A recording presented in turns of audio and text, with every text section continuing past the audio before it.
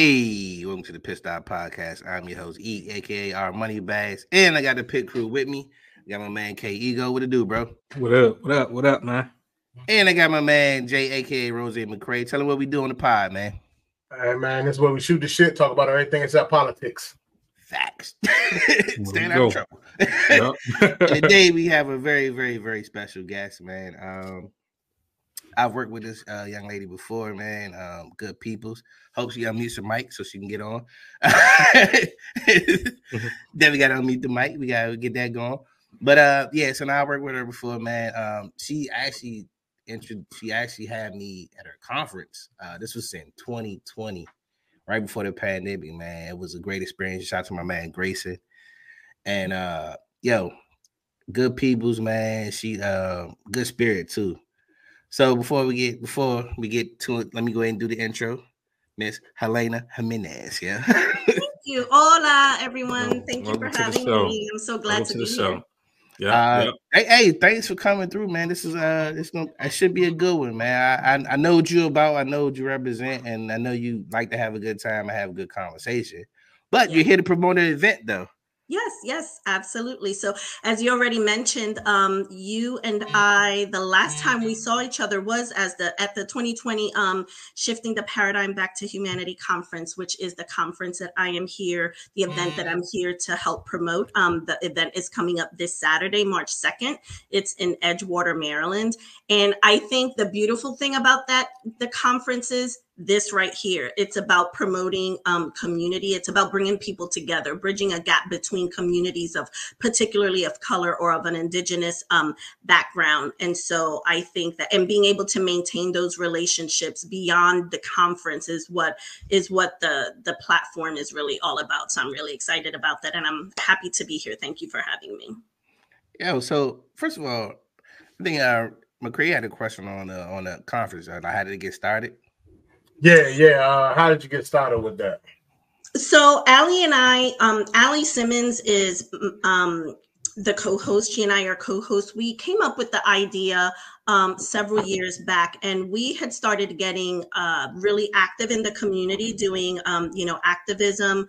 And we just saw at the time that there was we particularly had an appetite for the voices of people of different communities. And so, there's a lot of hype on the news, and we hear about the media all the time about how they like to shape a particular narrative, and they like to paint communities of color in a less than positive light sometimes. And so we were looking for environments, and we were hungry for an environment where we could hear from different communities of color, particularly, as I mentioned, indigenous peoples, and get firsthand accounts about things that were going on. And I'll give you an example, right? So back when Hurricane Maria hit Puerto Rico, which, as I mentioned earlier, so I don't think we mentioned it on the recording once we started, but I'm Puerto Rican and Dominican.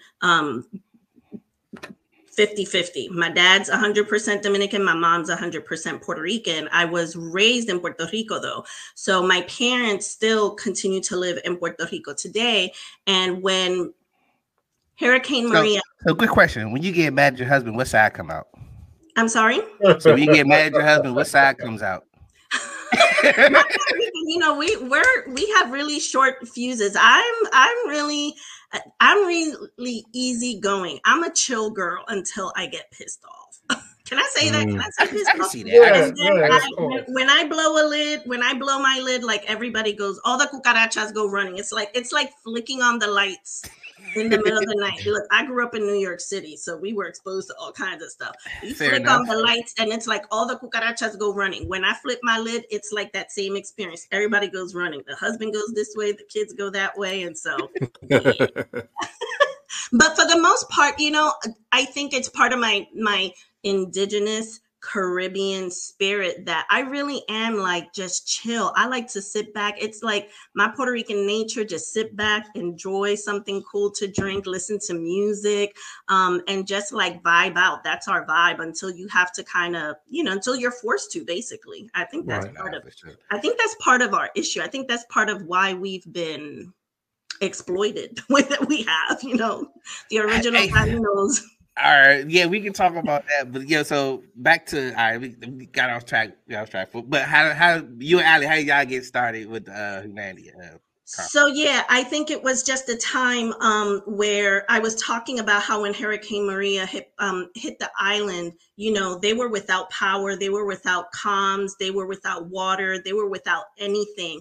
And we're hearing certain things on the news, right? Well, at first we didn't hear anything on the news.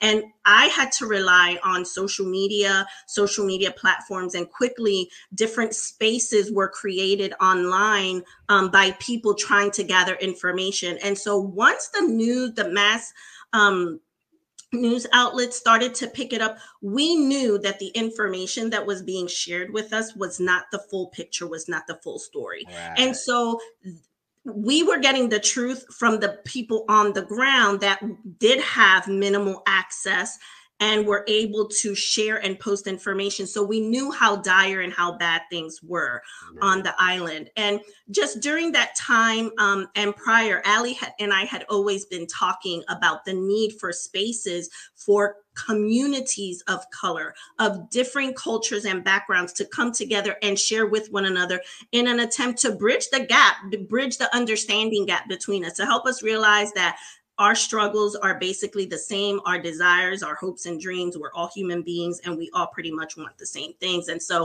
we had a hunger for that and we were not seeing it. So shifting the paradigm back to humanity was birthed as an annual conference that serves to bridge the gap between Black, red, and brown people, is how we refer to it as. And we do that by centering the challenges we face in our lived experiences. And so we created the conference for several reasons, right? We created it because there was a need for connection and growth. We couldn't find spaces that focused on collective Indigenous communities and culture. We wanted unfiltered firsthand accounts of the challenges that people were facing. We didn't want to rely on corporate media sources. We needed an environment where we could reclaim our voices and narratives and share them openly and freely. And we wanted a setting where people could bring what they had to offer firsthand.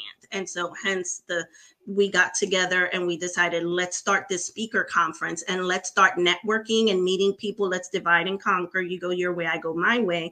And we're always meeting people and stuff. And we're both very outgoing and we both love culture. We both love people and communities of color. And so in our respective lives throughout the course of the year, we come across different people and then we bring them forth and give them an opportunity to come and share their voice at the conference. And so yep. This year we're coming back after 4 years. The last time we were together is February of 2020.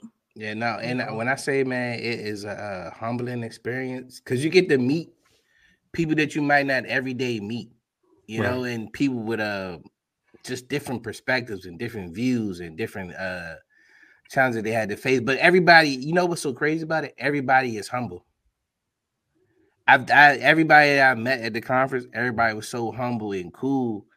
And they was just, it was like, I would imagine it's like a calm Woodstock, bro. It was like a calm Woodstock. It was like everybody with was no cool. Alcohol or drugs. Yeah, it was a calm Woodstock. It was peaceful. Everybody was chilling. Then you get to network with people talking about things, and it's like, and then like I don't know, man. It's just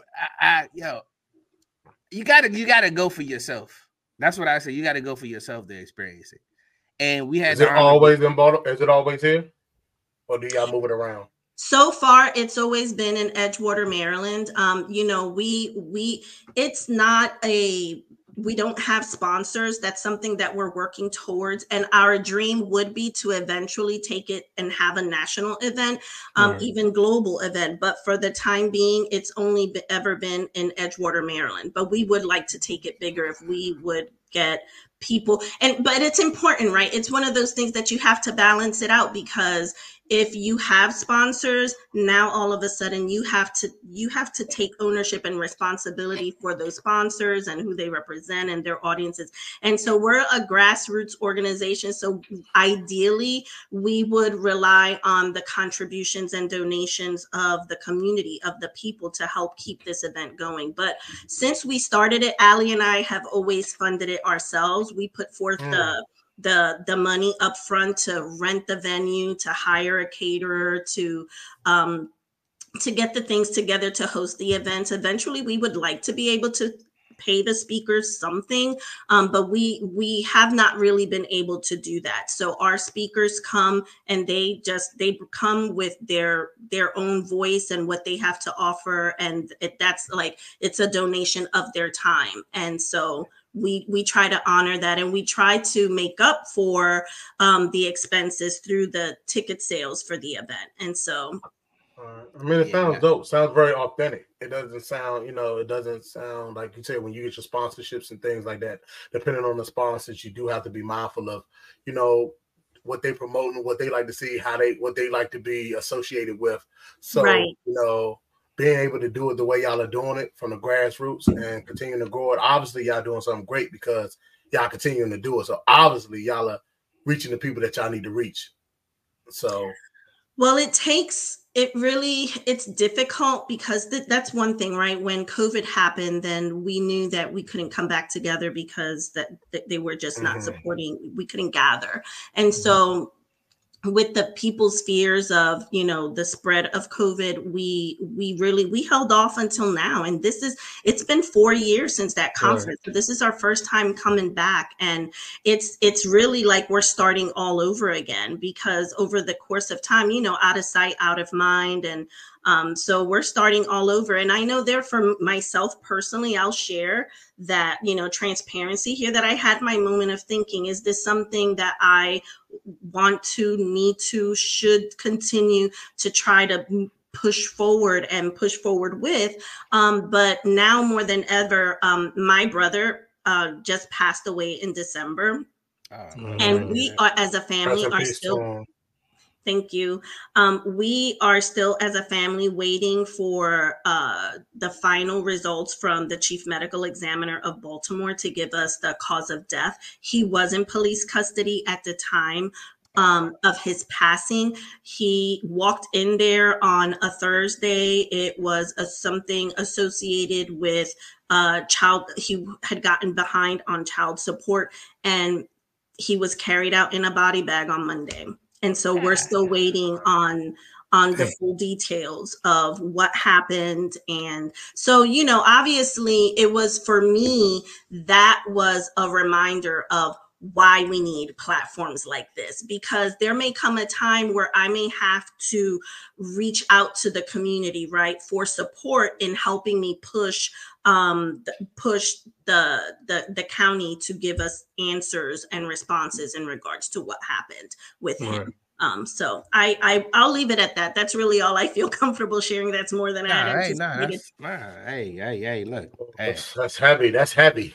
It is heavy, but it was a reminder. He's a brown man, right? He's a black man. And so it was a reminder to me of why we started shifting the paradigm back to humanity conference, and the importance of continuing to push forward, even if we have to start over. It's been 4 years, and people that had been there in the past to support us are not there now, and so we just have to start all over again, and just start from here. We're not starting from scratch, right? We have some experience under our belt. We had never hosted a conference before, so this was the blind leading the blind. And I know that for some people don't like to hear that, but I think it's necessary to say it, because we are just normal, everyday people. We were before that, and we still are now. But oftentimes, so many of us see the challenges that we're facing in our community, and people talk about it and they talk a good game, but they don't do anything about it. And so this was our way of doing something about it and bringing people together in hopes that those people who are out there and want to help make the world a better place, to give them a place to come to, that if they don't feel comfortable and they need ideas or they need support or they need encouragement, give them a safe space that they can come to figure out their next steps. Nah, for sure. Hey, look, that was one of the things that I found interesting about it too, was everybody was open. Everybody was open. Nobody really didn't hold back for the most part. Everybody was open and pretty much transparent about what was going on with them and where they were at in their journey. So that was an interesting. I think, if I'm not mistaken, I think that might have been Grayson opened up about sharing something that was very personal. I didn't even know about him until he said it in the conference. I'm like, oh wow. But that's the kind of platform it is, though. And it also, I feel like you're doing, you and Ali are doing the work that needs to be put in, because a lot of people front, and we see it. A lot of people do it just for the gram, or do it for the, like, y'all. I don't even think did y'all even post a video of it when you did it the first time? So usually at the event, we'll have a photographer or someone who's taking pictures and taking some video, and they will we'll upload it to our Facebook page. So we have a Facebook page. We're very, like, it's just her and I. We have other jobs, other responsibilities. But so that's really the only place that we share anything to. And so, yeah, so that's that information, that stuff is out there. There's pictures, there's few videos. One thing that I always get asked about the conference is, why don't you guys like make it virtual and put it up online and stuff like that? And for us, honestly, one of the main key features of the conference is bringing people together, and it's just not the same. Right. It's just not the same. Right. And I can honestly say that I wouldn't have got the same impact if I just would have watched it on a video. Yeah, it was better by me being there. Yeah.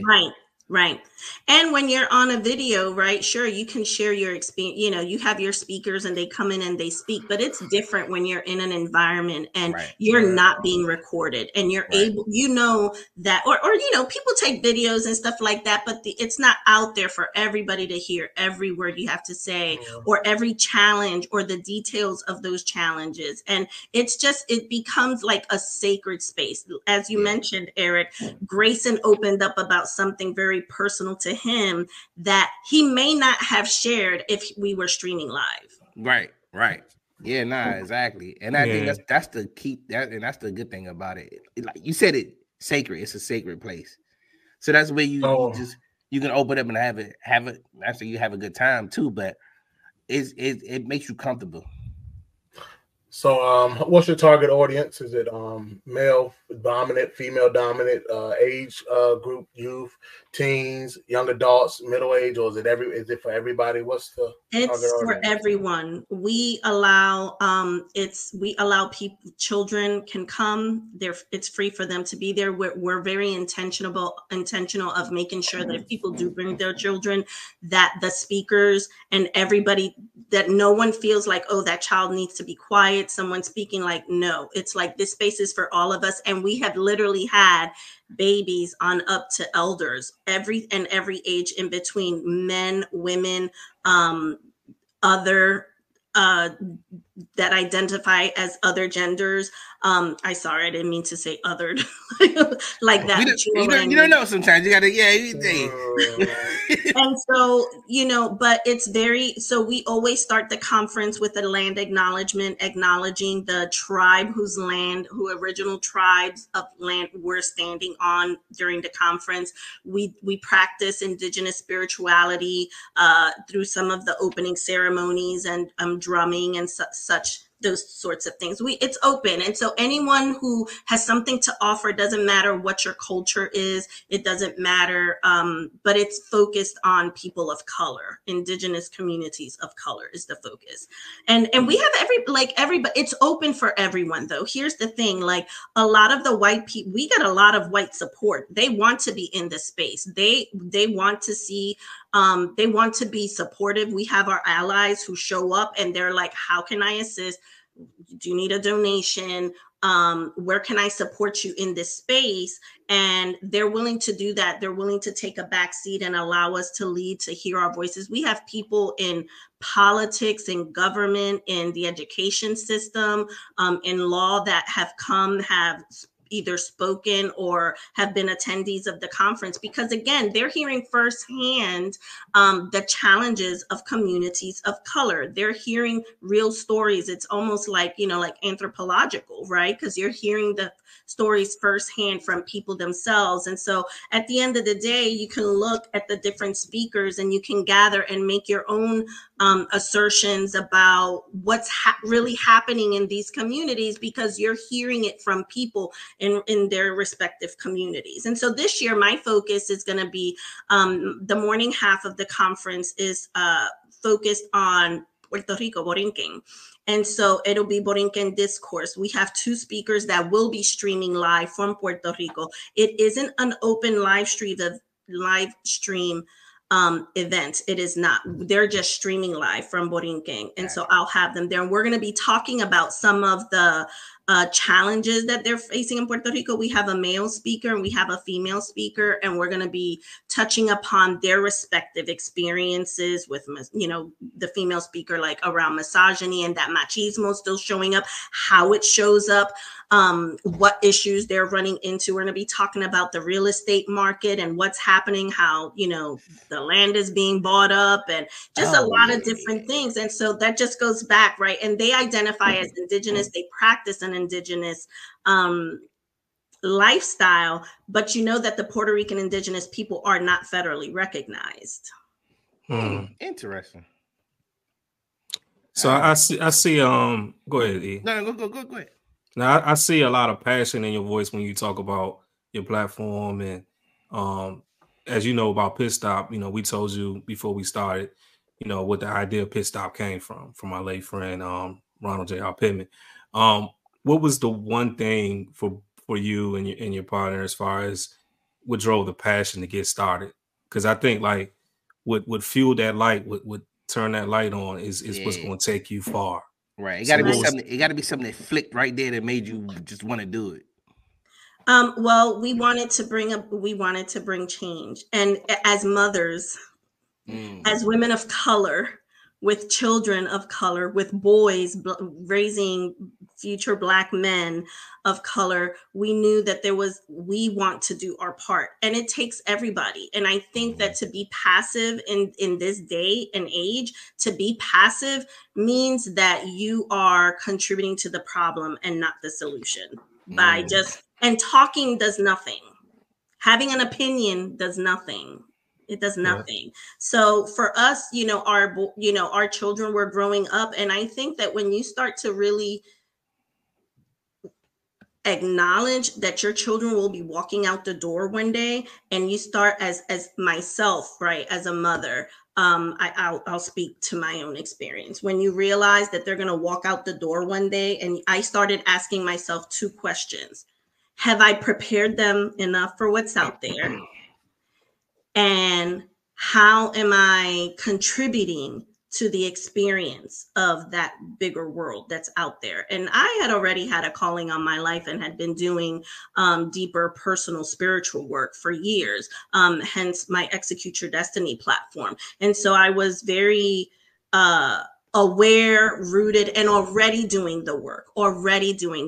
But when I started recognizing that one day my children were going to walk out the door, and what would they be walking out into, and had I prepared them for that, and recognizing the need for spaces where people could come and develop their leadership, develop their voice, and and where we could go to hear the perspectives of people that live in a different culture than what we were living, right?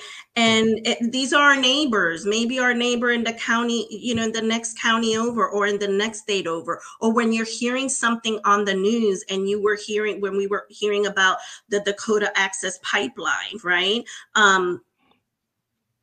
How did y'all feel about that as y'all were seeing, the hey, Elena, I want to cut you, but you know what's crazy about that? I remember I was in a bar talking to a Native American guy, right? And when I saw the passion in his voice talking about the Dakota Pipeline, like I had knew about it, but I didn't really pay deep attention to it.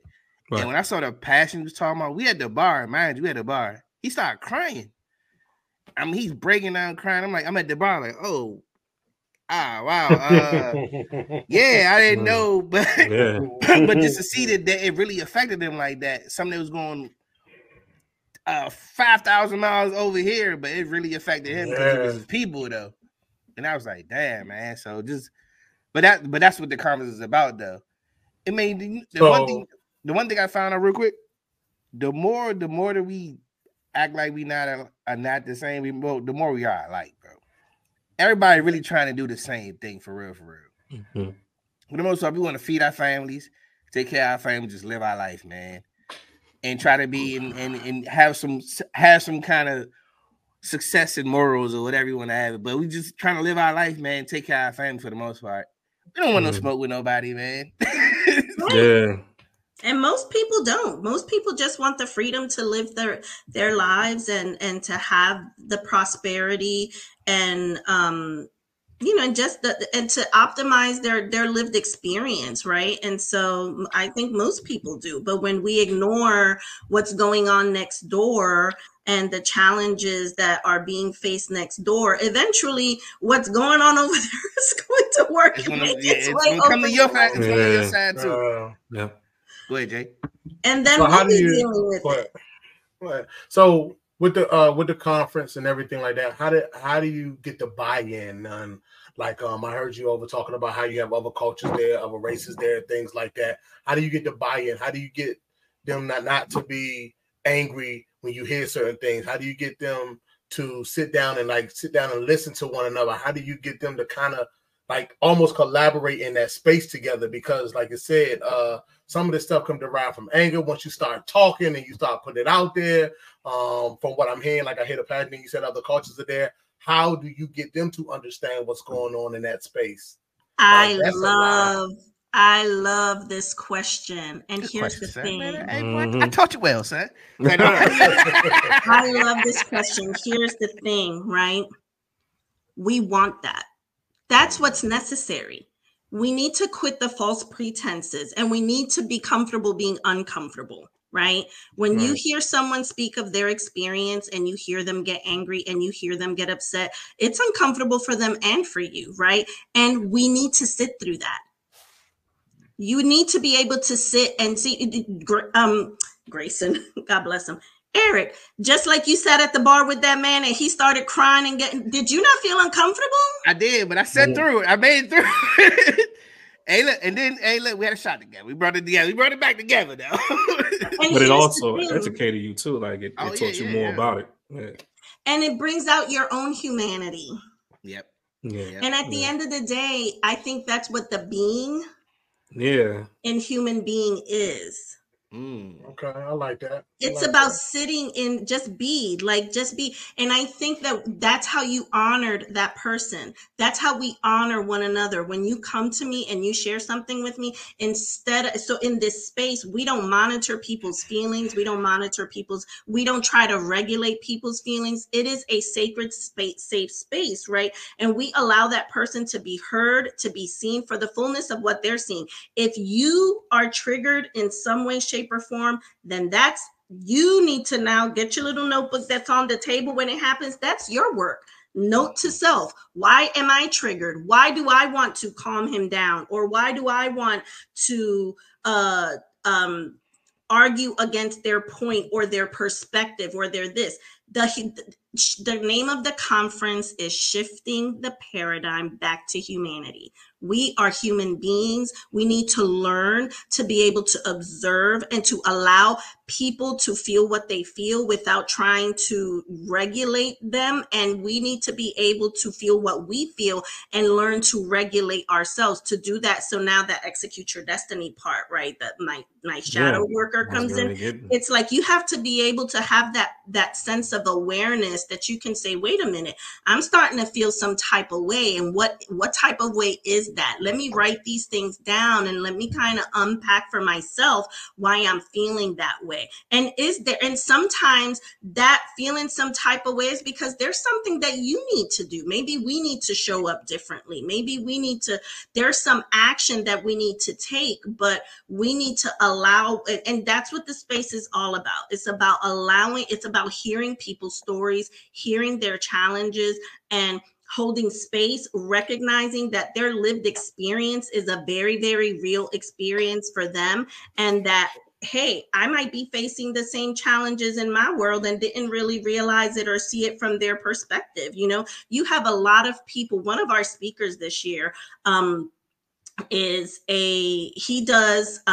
teaches Indigenous Caribbean workshops where he teaches about Indigenous culture throughout the Caribbean. And one of the things that I learned from him, because I attended his workshops online, and he'll be talking about some of this, is that as a people, as a collective people, we were always moving. We were always migrating. That's the culture of the islands, is that, you know, trade and commerce required that they were always moving around throughout the Caribbean, you know. So it's like most of them weren't specific or always in one specific place, right? So when you think about that in relationship to the migrations coming from Central and South America up to the U.S. border, right? Up to the U.S. border, or the lands that previously were Mexico too, right? The border, they just moved, the border was shifted. So we finding more Black people moving abroad now too, though. More African Americans are moving abroad now. Like it's like a real thing now. Migration, kind of like a lot of African Americans are moving to other countries because of the racism in America. I really think that's I'm gonna retire abroad. When I retire, I'm actually thinking about it myself, bro. Like I'm really thinking about moving abroad, man. Yeah. And what countries are you guys looking at? Or what? I throw some. Just I was looking at Belize. I'm looking in the Caribbeans. Like, I was looking at Belize. My main one was Belize. Well, Chill has a few spots out there in Belize too. I remember talking about it. Yeah. I just for me, I don't have to live there. I just want to travel and experience other cultures. That's my biggest thing, because, like I said, you don't know anything until you see something else. So for me, I want to travel the world and see. You know what I'm saying? Like, hey man, is it the glasses, man? Because I don't remember him talking like this. It's the glasses. I ain't never been. Hey, ego, man. What's happening now, bro? Is the glasses? I've been telling you since I would say probably about a few months ago, man. This guy has really changed. He said some things out of his mouth that I'm like, this is not the guy. This is not the same guy. He brand new now. Yeah, he brand new. I don't know what you brought out of him, man. Where's all this coming from? You don't know. I don't know. Maybe because you the gas he brought, you got some out of him. I haven't seen this guy in a while. I don't know. Just very mature. You know, very mature. Yeah, man. Hey, rip me out the plastic. I'm making brand new. You know what I mean? but I definitely want to travel. One of our partners now, his name is CJ Charlie. His name's CJ. He's actually out of town now. I think he's a friend of the show. Yeah, he's a friend of the show. He's a big real estate guy, and he's actually in Singapore right now. And for his birthday, his 40th is actually in a couple of days. So he's in Singapore. He's traveling over there. So he's seeing that side of the country. I have an older lady that runs with me, and she went on a 45-day trip. Damn. Like, and it's like when you hear that, it's like. I've never thought to do nothing like that. Like, I don't have that much vacation. No, she's retired. No. Oh, okay. Retired. She's in. But like, I mean, she got some things that she's done. Like, she's in her 70s. I want to say mid 70s, late 70s.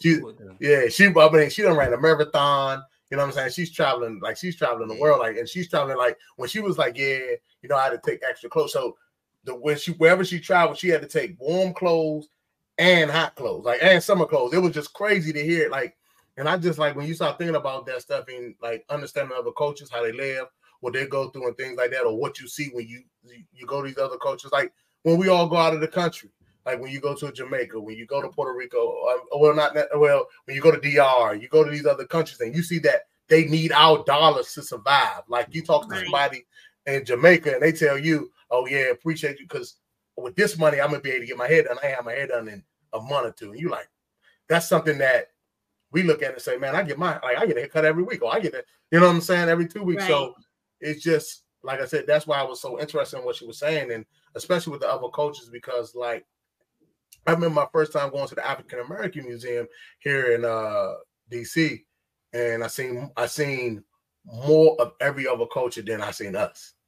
You know what I mean? They want to learn so much about us and things like that. And, that's why I was asking that question. How do they, when they come and do they learn, or when they speak their perspective on what they see? Because like you said, television, you know what I'm saying? It's what they see, Instagram and things like that. And, I just wanted to know, like, once they sit down with, the culture and they're engulfed in it and see what it really is, and you can really say, man, that's not true. Like, you know what I'm saying? that's not true. Like stereotypes is crazy. You know what I'm saying? Right. So that's why I was asking that question, man. And I appreciate you asking it like that, because it does give a person an opportunity to vent. It gives them an opportunity to open up. It gives them an opportunity to be vulnerable and things like that. And it gives the person to be the real them, their core, and show who they really are. You know what I'm saying? It just strips them down. I think that's pretty dope.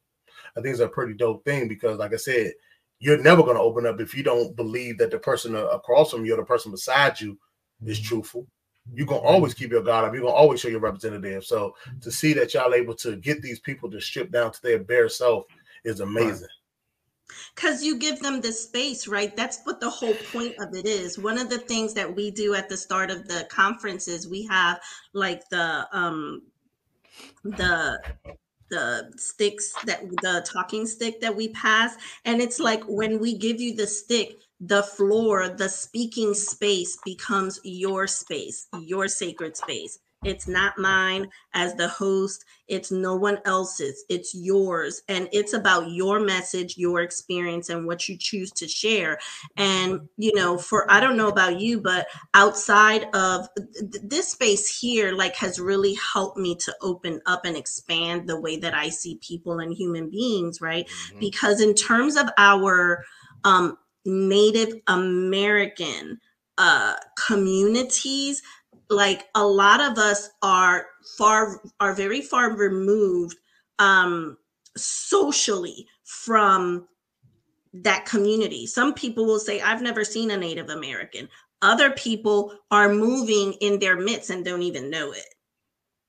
And won't even recognize them, won't recognize those things. Or you feel like, our parents used to watch, the Westerns back in the day, and you would see that, like the cowboys and the Indians and all this, like, really stereotypical stuff. They used to have white dudes playing Indians. That was crazy.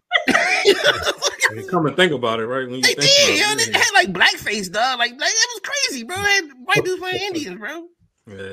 Yeah, and then in this space, when you get to actually talk to people up front, and everybody's there because we want to have a shared experience. So we all want to share something, and I want you to share something. So I might be willing to share something, but I also want you to share something. And one thing that I think, I started doing a lot of travel starting the year before last, and I've been going to a lot of different places and intentionally putting myself in spaces that I'm not real familiar with. And one of the things that I've come to learn is, especially now, like American culture. Be careful. We want to keep you here, though. Be careful just doing that. Be careful with what? I'm sorry. You're going to random spots you don't know yet.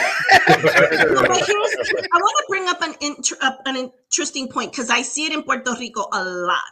I see it in PR a lot. And when I've traveled to other spaces, people want to travel the world, but they really they're really not open to experiencing the culture that they're moving into. So people will want to fetishize, am I saying that correctly? I might be botching that word up, but and romanticize countries, cultures, and stuff. And people want to go somewhere, but they don't realize when you go somewhere, you're entering someone's home. This is where they live. It's not like, stop acting ignorant, right? Because I've seen it happen where people have this idea, right? Like I'll use Puerto Rico as an example, where you have certain people that will go down there because in their mind, it's like they're going to vacation and party, and they're very disrespectful in the way they're carrying themselves because they just want to go somewhere and be buck wild.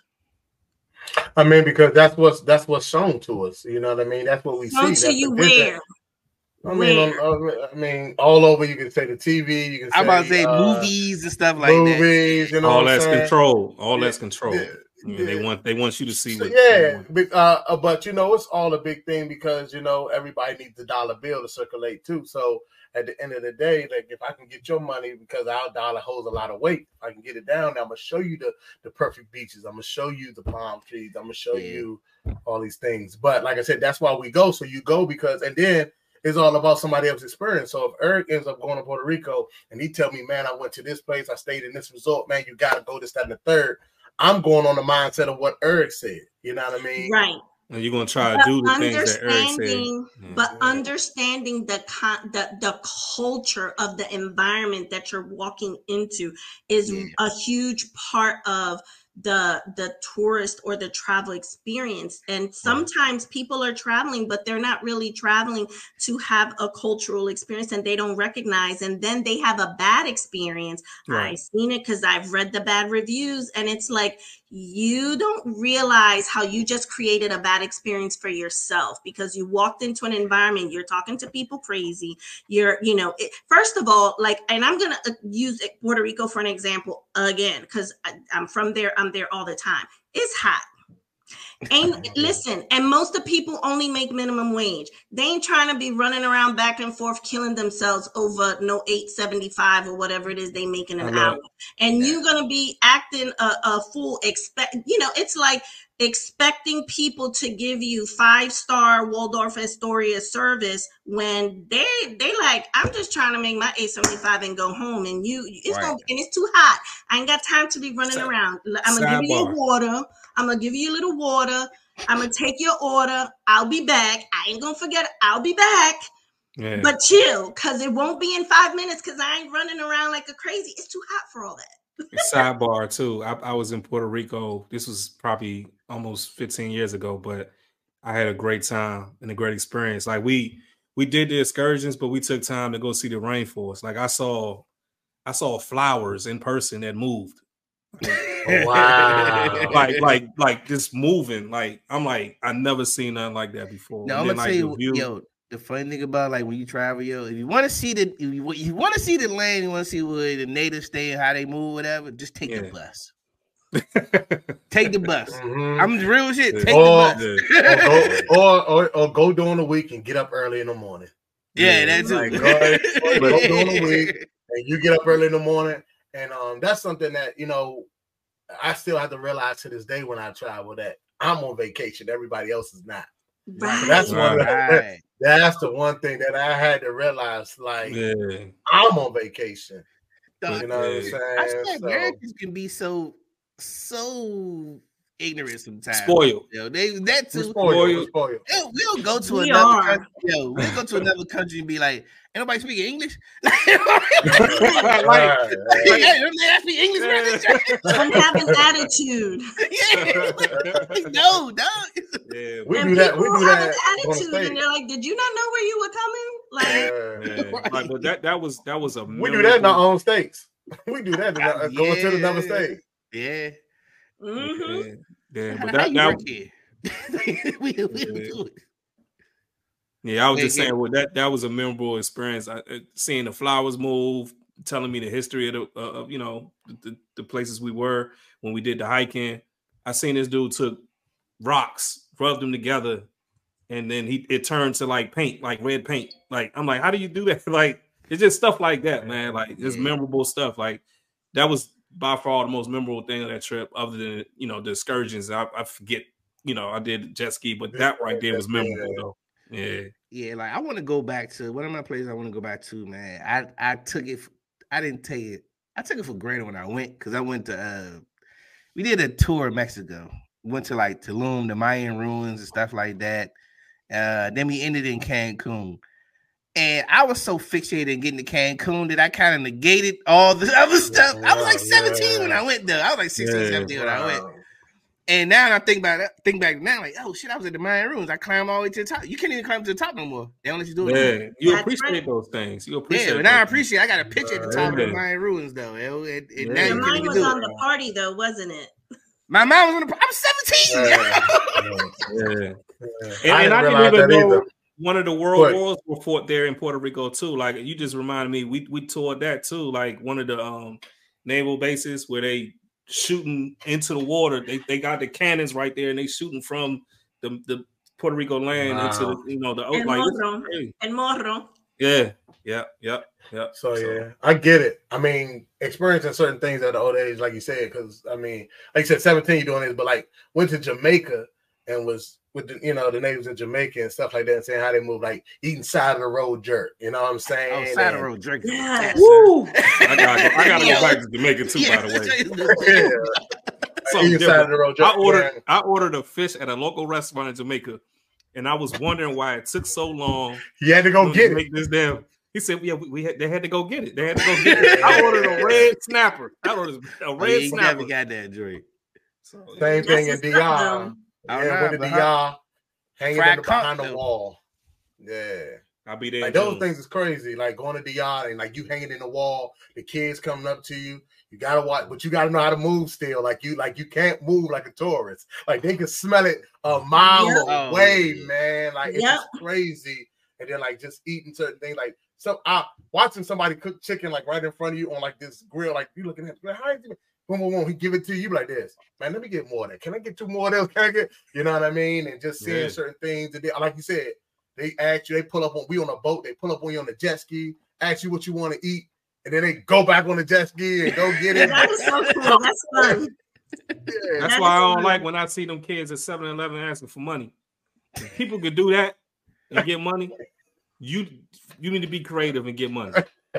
Oh no! He asking me for $20 right now. Yeah, there's so many ways to get money as a kid, bro. And you got the internet. Yeah, you got the internet, bro. There's so many ways to get money. I mean, I watch American Greed, but that's another story. But well, I think too, in regards to like the whole traveling thing, and in regards to the conference too, I think for you guys, I'm looking at 3. Black men, and what's your experience when you've gone somewhere else, right, to a different community, and what is your experience about how you're received or how you're perceived within that community? Ah, man. Shoot, so, as Black men, I mean, and that's why the conference is so important, because it gives access to people who may otherwise not encounter certain folks, so that you can humanize, the experience of of someone else, and to recognize that, people are, we're just people, and sure, there are bad people, evil people in the world and stuff like that. But, oftentimes, the Black man is the narrative that is sold, in this country and around the world is not a positive one. They don't want to show, people of color, the darker your skin, right? It's like they want to oftentimes paint it in a negative light. And so it's important.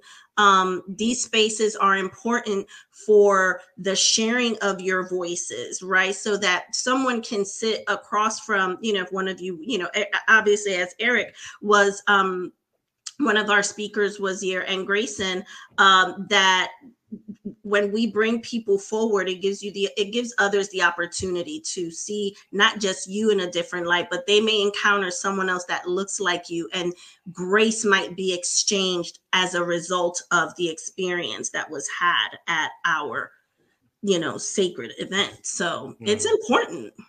Most definitely. And one thing it's good for too is also just if anything, networking with different minds, man.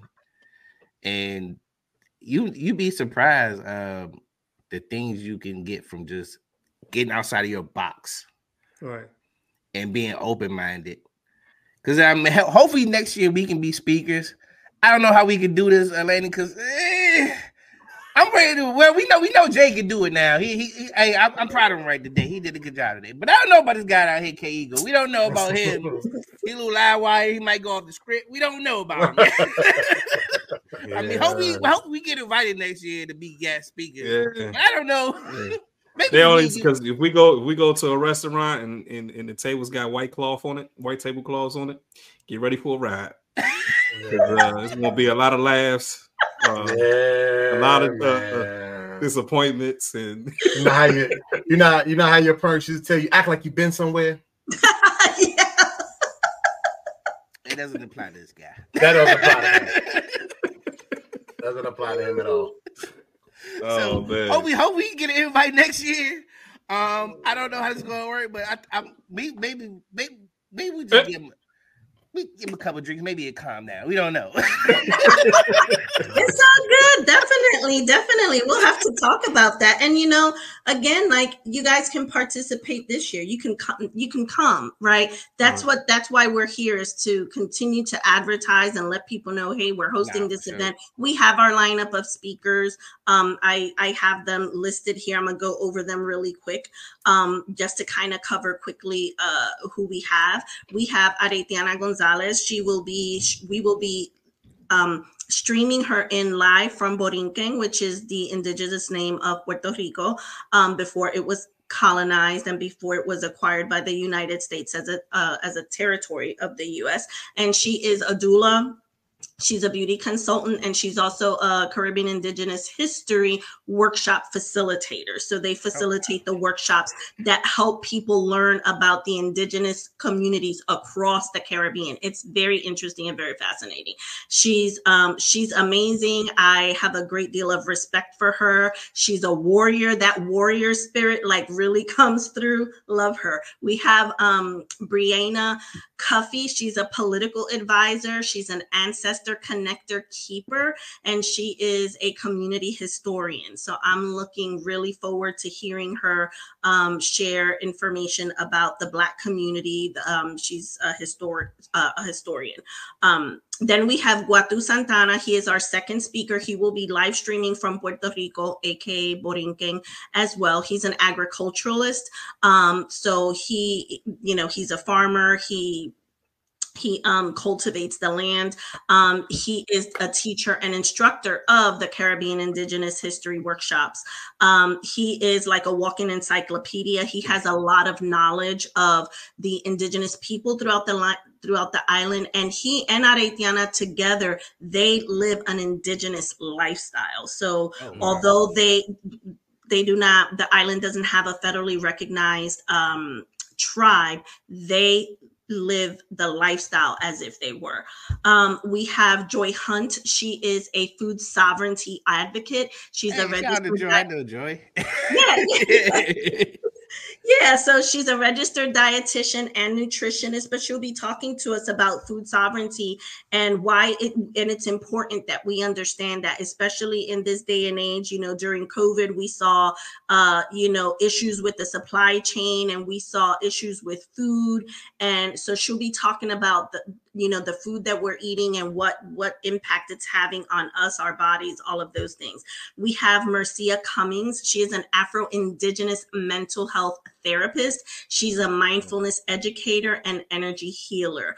And I can't wait to hear what she has to say. I think that I'm going to highlight her because, as you all know, we are living in a time where mental health is becoming a crisis in our country, and we're seeing the highest levels of suicides across the country that we've ever seen. And so mental health is such an important thing, and we need to make it less taboo, and we need to be speaking about mental health, especially in places and spaces where our men are, because oftentimes, especially men of color, are the least likely to go to therapy. And I don't know why, because I think it's a great thing. And so I'm looking for this is a caveat to that. It's the reason why we don't really it's definitely a caveat to it. Yes. And I understand that, and I get it. And that's why I think it's interesting that she's an Afro-Indigenous mental health therapist, and she's a woman of color. So it's important that we have more therapists coming in that look like us, that understand our experience, and are a safe space for us to work through our traumas and work through a better understanding of ourselves. And the sixth speaker is yours truly. I will be actively speaking this year. Normally, thank you. Normally, I am a host where, Allie and I are putting on the event, and, we open and we close, and we usually have some words to share. But this year I will be actually speaking and sharing content on the Borinquen discourse, just the bigger things that are going on across the island, and raising awareness to it, the indigenous, the people of the island, that lifestyle. So Yo, I want to give another shout out to Amina Gafar. Yo, she's dope, yo. I met her at the conference last year. I mean, not last year, but last year at the conference. And yo, shout out to her, man. She went to law school in North Carolina Central, my alma mater. Let's go. Hey, shout out to the HBCUs. Yeah, shout out to I mean, and she's indigenous too, yeah. But she, you know what I'm saying? She's Lumbee. Yeah, yep. So man, shout out to her, man. She's good people, she's Lumbee. Man. And she she does dope work, man. So if you ever get a chance, look her up, man. I mean, the good fire. She's we had her on the show before. Yeah, she's dope, yo. Yeah, we'll love to come in and speak and really, like, this podcast is really what the main mission of this podcast is. We want people to leave, viewers and guests, to leave this podcast rejuvenated, going back into life. So it's laughing, having a good time, educating each other, a little entertaining. I've been entertaining as of late in this podcast. Normally when Chill's not here, I'm the star, but it's you're always a star. You're always a star. Thank you. Definitely. I feel like with your platform, it's definitely, especially when you mentioned suicide and things like that.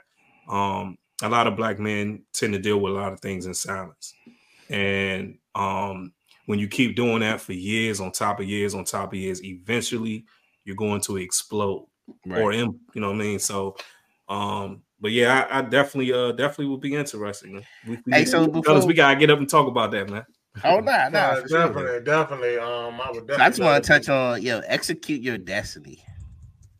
All right. What triggered you for that, executing your destiny? So it had to be something to be like, yo, I'm gonna do this, execute your destiny.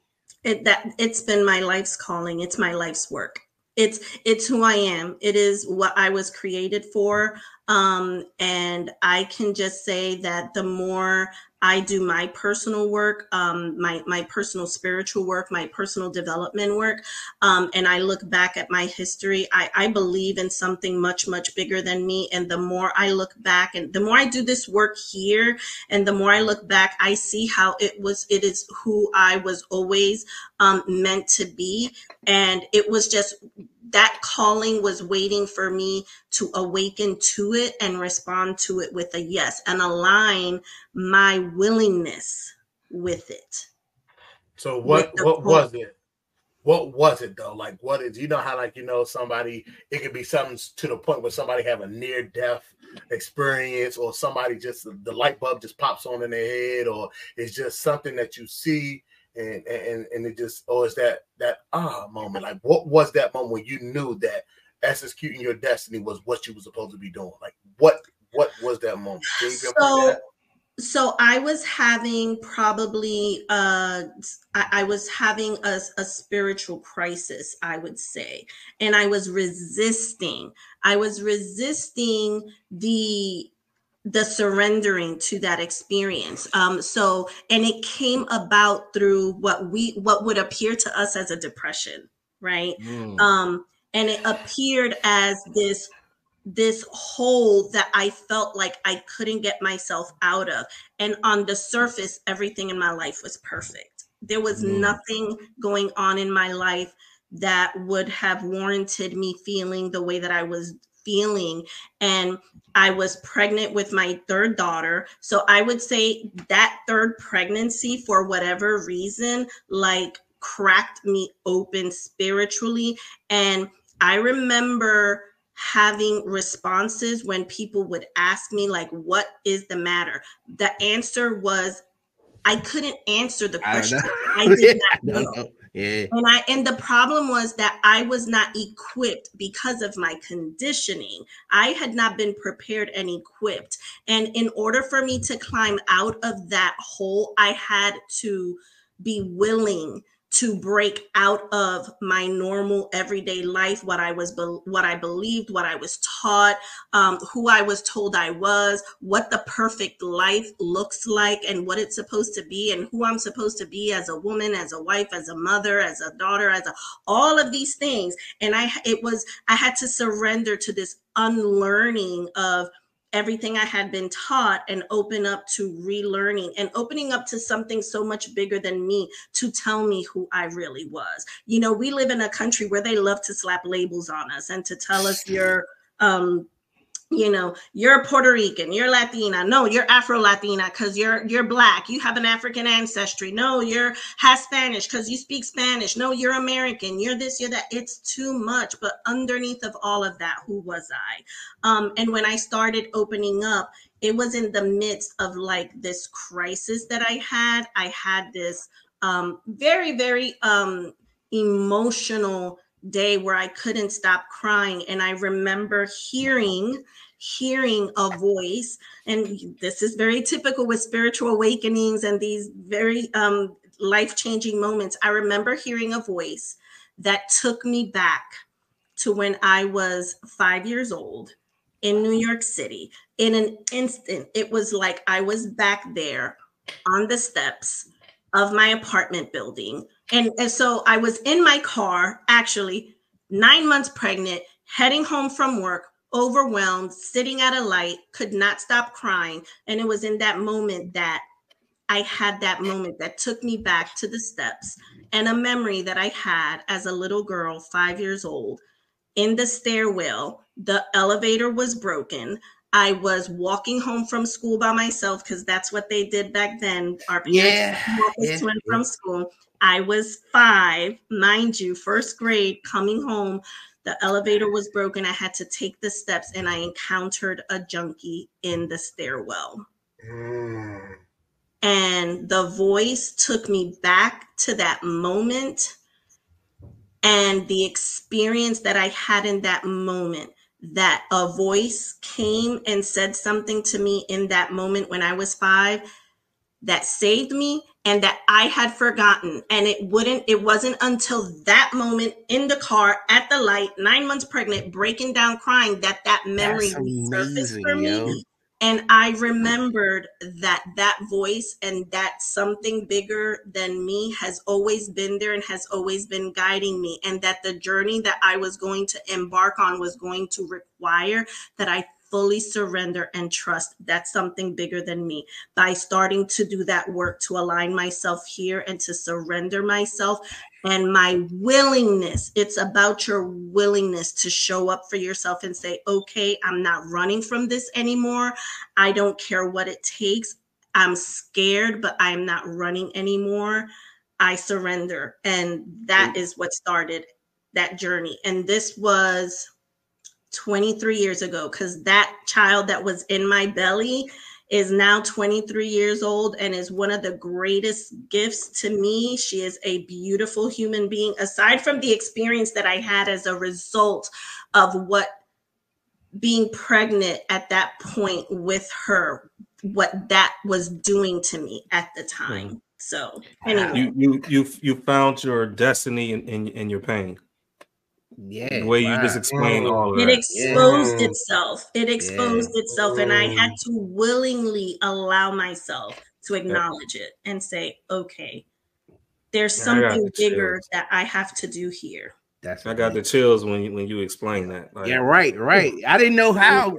There's so much that happened in between that moment and this point. But now I'm realizing now it was a journey. It was like jumping off one set of tracks to jump onto a completely different set of tracks. Yeah, so we definitely gotta get you back. Yeah, we definitely gotta get you back. Wow, that's a way to wrap up. So what we do here, for one last thing before we get out of here. So we have this thing called a victory lap, right? So the victory lap is like, when we finish the pod, it's like final thoughts, kind of like. So, you win we won the race, is over. We had a successful pod.